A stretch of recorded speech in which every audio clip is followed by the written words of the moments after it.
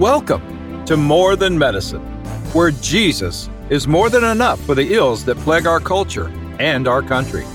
Hosted by author and physician Dr. Robert Jackson with his wife Carlotta and daughter Hannah Miller.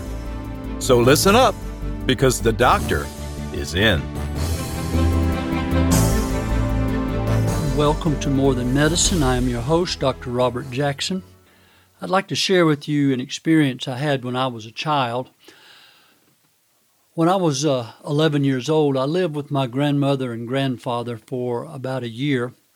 My father was drafted into the Air Force during the Vietnam War, and while he was in his boot camp and special forces training with the Air Commandos in the Air Force, I lived with my grandmother and grandfather in my hometown of Manning, South Carolina.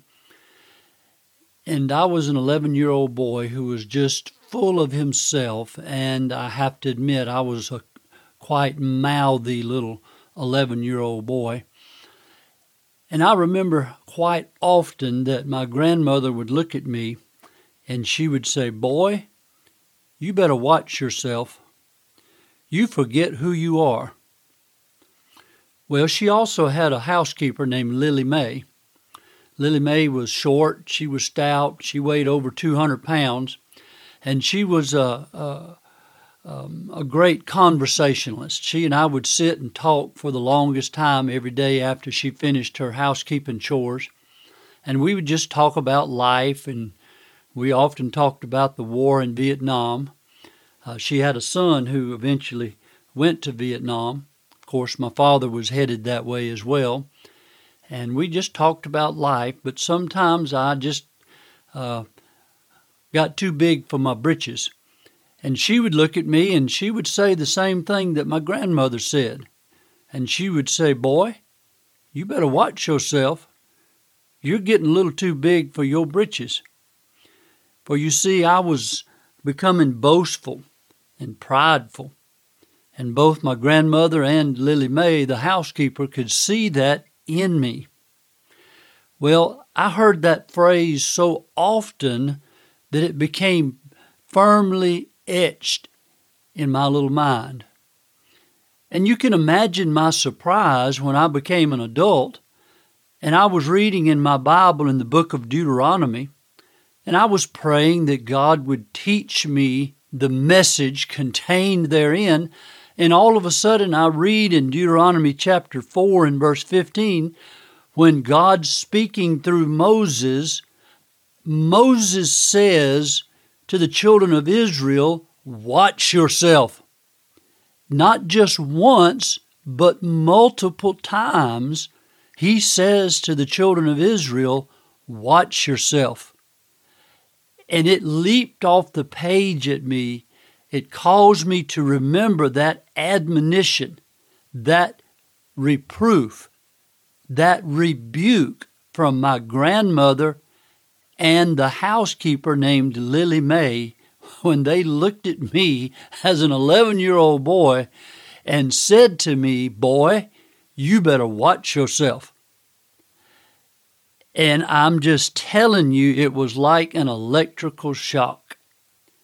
When I saw Moses speaking, not just to the children of Israel, but speaking directly to my heart and saying, "Robert, you better watch yourself." Now let me read the verse to you. Deuteronomy chapter 4 and verse 15, Moses said, "So watch yourself carefully, since you did not see any form on the day the Lord spoke to you at Horeb from the midst of the fire, so that you do not act corruptly and make a graven image for yourselves in the form of any figure, the likeness of male or female." And he goes on to describe other types of graven images that the people might be predisposed to fashion for themselves. Well, then you can fast forward over to chapter 6 in Deuteronomy and verse 12, and he makes a similar statement. And he says, "Then watch yourself, that you do not forget the Lord who brought you from the land of Egypt out of the house of slavery." Well, 2 times in these few chapters, he tells the folks that they should not forget. He tells them they should not make any idols or graven images, and he precedes these admonitions with that phrase, watch yourself. So let's look at these a little bit. He tells them first in chapter 4 to watch yourself, that you should not make any idols or graven images.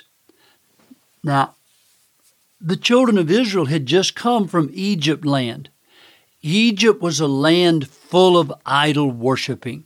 The Egyptians worshiped the sun and the moon and the stars. They worshiped frogs and all manner of other things. And in fact, all of the plagues that God called down on the land of Egypt were designed in such a way to embarrass and humiliate another one of the deities that the Egyptians worshipped, and designed to exalt the Lord God Almighty, the one and only true and living God. When I was in India last on a mission trip, a short-term mission trip, I recognized that the Hindus worshipped a multiplicity of graven images. In fact, it's said that the Hindus have literally thousands of idols that they worship. And everywhere that you drive through the countryside in India, you see little shrines out in the middle of a pasture, in the middle of a field. And in that shrine will be 1, 2, or a dozen little idols that the people will go and leave flowers and fruit for these graven images. Now, those of us in Western civilization find that a little odd and backwards. But I'm here to tell you that although we may consider ourselves a little more sophisticated than that, we in Western civilization have our own idols that we worship. What is an idol? It's anything that comes between you and God. God says that you should have no other gods before me. What is a god? It's anything in your life that comes between you and God. It can be a hobby, a leisure time activity. It can be your career or your job. It could be your spouse or your children.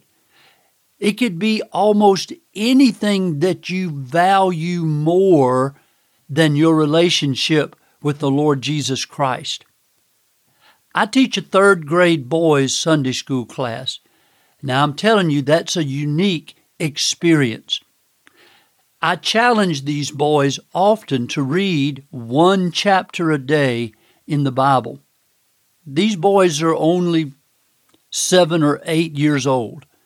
And reading 1 chapter a day is a gargantuan task for them. They are not readers. These little boys are just not readers. But I notice that they will spend hours a day with their video games. When I challenge them to read a chapter in the Bible every day, they look at me and say things like, well, that's impossible. We could never do that. And they'll all look at each other and nod in common assent, saying to me, there's no way we could do that. But when I challenge them and I say to them, well, look, guys, you all have time to play with your video games for 1 or 2 hours a day, and they all laugh and they look at each other and say, yes, of course. And I say, well, are you telling me that you love your video games more than you love God?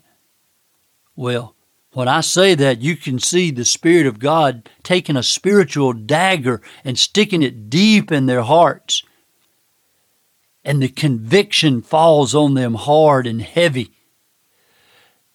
But they still cannot give up the love for the video game in order to spend just a few minutes a day reading the Word of God. They haven't learned to love God. They haven't learned to love His Word more than they love that idol in their life, which is a video game. Now, don't despise these third grade boys, because I know many adults that do the same thing. They come straight home from work, they flip on the television, and they watch sports or nighttime soap operas for hours, and yet they say to me when I ask them about their daily devotional that they are too busy. They don't have time to read the Word or to pray. And I'm just completely bumfuzzled by that. Acknowledging that they have an idol in their life. The electronic media is an idol in their life, and they love it more than they love God. I remember years ago hearing a statement by Martin Luther where he said to a friend of his that he was so busy that day that he would have to spend an extra hour in prayer before he embarked on his day. Well, you and I are just the opposite of Martin Luther. When we have a busy day, we discard our devotional time and we embark immediately on our busy day, leaving God completely behind. When folks say to me that they're just too busy to have a devotional time to worship God and pray, I look at them and I say, yes, you're right. You are too busy. You see, we have lots of idols in our lives, just like the Egyptians did, just like these third grade boys that I teach in Sunday school. And you see, God challenged the children of Israel through Moses, saying to them, watch yourself and do not allow any graven image into your life. Well, I submit to you and me that we need to watch ourselves, that we not allow golf or hunting or fishing or electronic media or the children or your spouse or your new boyfriend or girlfriend or whatever it may be to become an idol in your life and come between you and your relationship with the Lord Jesus Christ. Well, let's go to the next thing. In chapter 6 and verse 12, he specifically said to them that you do not forget who delivered you from the house of slavery in Egypt. Do not forget. You see, we all have a terrible tendency, a fatal tendency to forget the benefits of salvation. And we forget who delivered us from sin, who transferred us from the domain of darkness into the kingdom of God's beloved Son, who delivered us from bondage to Satan, who delivered our who opened our blinded eyes and helped us to see. And you see, we tend to focus more on our stuff rather than the giver that leads to pride and self-sufficiency. It leads to an independent spirit. We focus not on our problems, but we should focus on the problem solver. Watch yourself and remember, which requires a humility of heart and a recognition that God is the one who provides us with the power to make wealth. Is that not what he said in the next chapter over, in chapter 8? Remember, in chapter 8, there's several verses where God was speaking to the children of Israel, and he says to them, beware that you do not forget the Lord your God by not keeping his commandments and his ordinances and his statutes, which I command you today. Otherwise, when you have eaten and are satisfied and have built good houses and lived in them, and when your herds and your flocks multiply, and your silver and gold multiply, and all that you have multiplies, then your heart will become proud, and you will forget the Lord your God, who brought you out from the land of Egypt, out of the household of slavery. And then in verse 18 he says, but you shall remember the Lord your God, for it is he who is giving you power to make wealth, that he may confirm his covenant, which he swore to your fathers, as it is this day. You see, when we forget God and we start focusing on our stuff and our wealth, rather than the giver of our wealth. It leads to that pride and self-sufficiency that's described in these verses. It leads to an independent spirit. And God said to the children of Israel, watch yourself and remember. Don't forget. This requires a humility of heart on your part and my part, so that we continue to focus on the Lord God Himself. Hi, this is Bob of Bob Sloan Audio Productions. Thanks for listening to the podcast. Have you ever thought about doing a podcast yourself? Do you have a desire to communicate an idea, opinion, or even a hobby or interest you'd like to share with the world? And do you have the communication skill and dedication? If so, let's talk. Send an email and a short description of your idea to bob@bobsloan.com. That's bob@BOBSLONE.com. Now let's get back to the podcast. All right, well, we're back, and I want us to look at another verse where Moses spoke to the children of Israel in chapter 6 and verse 24. And he said to them, so the Lord commanded us to observe all these statutes, to fear the Lord our God for our good always and for our survival as it is today. You see, there's a benefit to fearing the Lord. It's for our good. You see, it was always good for my children to have a little bit of fear of Daddy in their hearts. Because when my children had the fear of Dad in their hearts, it helped them to straighten up and fly right. That's what my daddy always told me when I was growing up. He would look at me and he'd say, boy, you better straighten up and fly right. And you know what? I always had a deep respect for my father. And when he pointed at me and said that, this little boy, he always straightened up, and I learned how to fly right.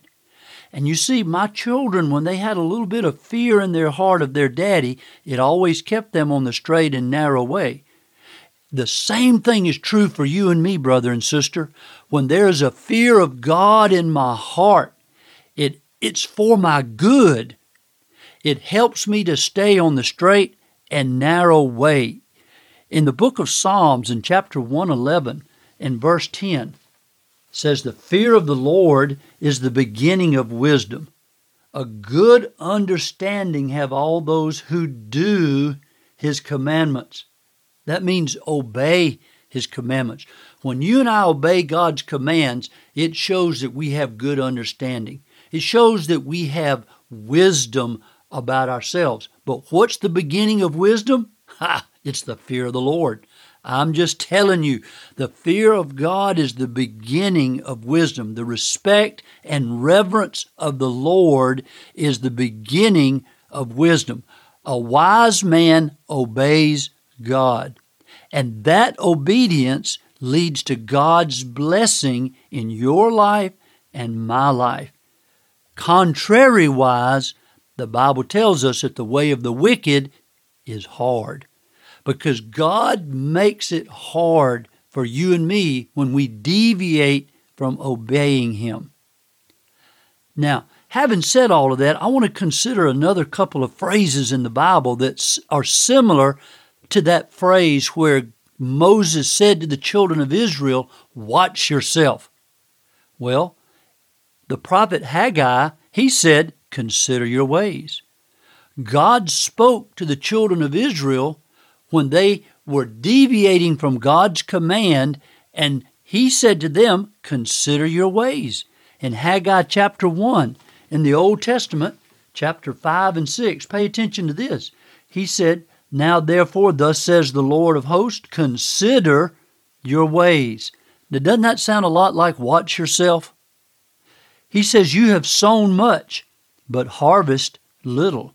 You eat, but there's not enough to be satisfied. You drink, but there's not enough to become drunk. You put on clothing, but no one is warm enough. He who earns wages to put into a purse with holes. Thus says the Lord of hosts, consider your ways. Have you ever felt like that before? You see, the consequences of forgetting and disobeying the Lord is just exactly what Haggai is describing here. How many of you lead a life where your purse has holes in it and all your labor comes to naught? You know why? It's because we forget God and we're not giving Him a prior place, a priority place in our lives. And sometimes it's just because of outright disobedience. When we disobey God, it's like our purse has a hole in it. We eat and we're never satisfied. We clothe ourselves and we're still cold. And we earn money, but it's just like our purse has a hole in it. It just disappears. Why is that? Well, God says, consider your ways. Now, what the children of Israel were doing in Haggai's days is God had challenged them to build Him a temple, but they were building their own homes and paneling it with fancy wood, and they were neglecting the command to rebuild the temple. They were disobeying God and neglecting His command. Now, there's another phrase in the Scripture that I want you to consider, and it's in the New Testament. In 2 Corinthians chapter 13 and verse 5, Paul was speaking to the Corinthians, and he said, examine yourselves. In the Old Testament, Moses said, watch yourself. Paul said, examine yourselves. So let me read this to you. In 2 Corinthians, he says, test yourselves to see if you are in the faith. Examine yourselves. Or do you not recognize this about yourselves, that Jesus Christ is in you, unless indeed you fail the test? Now, the original word there, to test yourself, means to scrutinize and to test. How many of you scrutinize yourself spiritually? Do you take stock spiritually? Do you look into the mirror of God's Word and examine yourself carefully? That word, test yourself, is the Greek word dokimazo, which literally means to test as to metals, metals, metals. Now, we know how metals were tested. They were tested with fire. And that literally means for you and me to apply intense scrutiny to ourselves. Test yourself with intense scrutiny. The second thing I would recommend is that you test your works. In Galatians chapter 6, verse 3 through 5.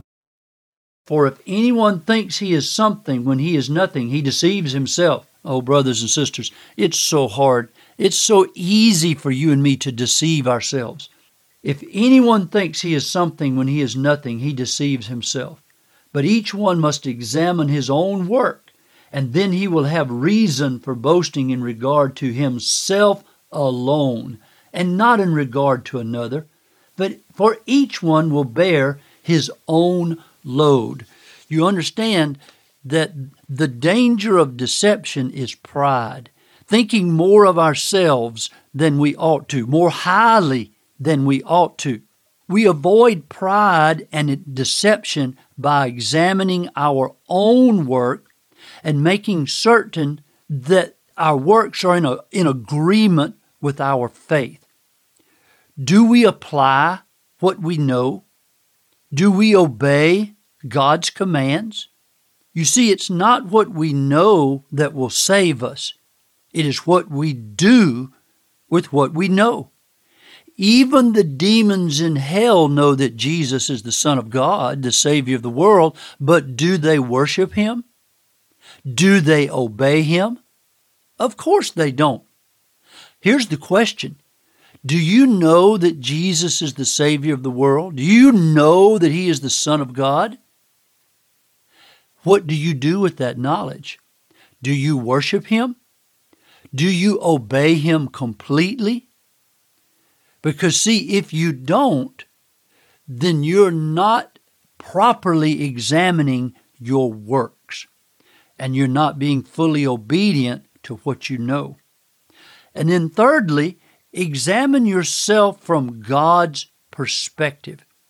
In Psalms 139, you know this verse well, verse 23 and 24. This is that famous passage of Scripture where he says, "Search me, O God, and know my heart. Try me and know my anxious thoughts, and see if there be any hurtful way in me, and lead me in the everlasting way." Do you pray that for your own self? Do you ask God to search your heart, to turn the searchlight of God's Word onto your heart and expose what is there? You and I cannot properly examine ourselves without the searchlight of God's Word shining brightly on our wicked hearts to reveal our hidden sins. The standard is not other folks. The standard is God's holy Word. The Bible is a mirror that reveals God's holy character and our sinful ways. When you look into the mirror of God's Word, what do you see? Are you becoming more like God and less like yourself? Are you spiritually growing or spiritually dying? Those are the kinds of questions that you and I must ask ourselves when we look into the mirror of God's Word. Here's the challenge. Watch yourself and do not forget who you are. Watch yourself and don't be too big for your britches, too prideful and boastful. Don't allow any idols into your life that would separate you from God. And do not forget who delivered you from sin. These are the things that you and I must watch out for and examine yourself to see whether you are in the faith. Thank you. God bless you, and I'll see you again next week. Thank you for listening to this edition of More Than Medicine. For more information about the Jackson Family Ministry, Dr. Jackson's books, or to schedule a speaking engagement, go to their Facebook page, Instagram, or their webpage at jacksonfamilyministry.com.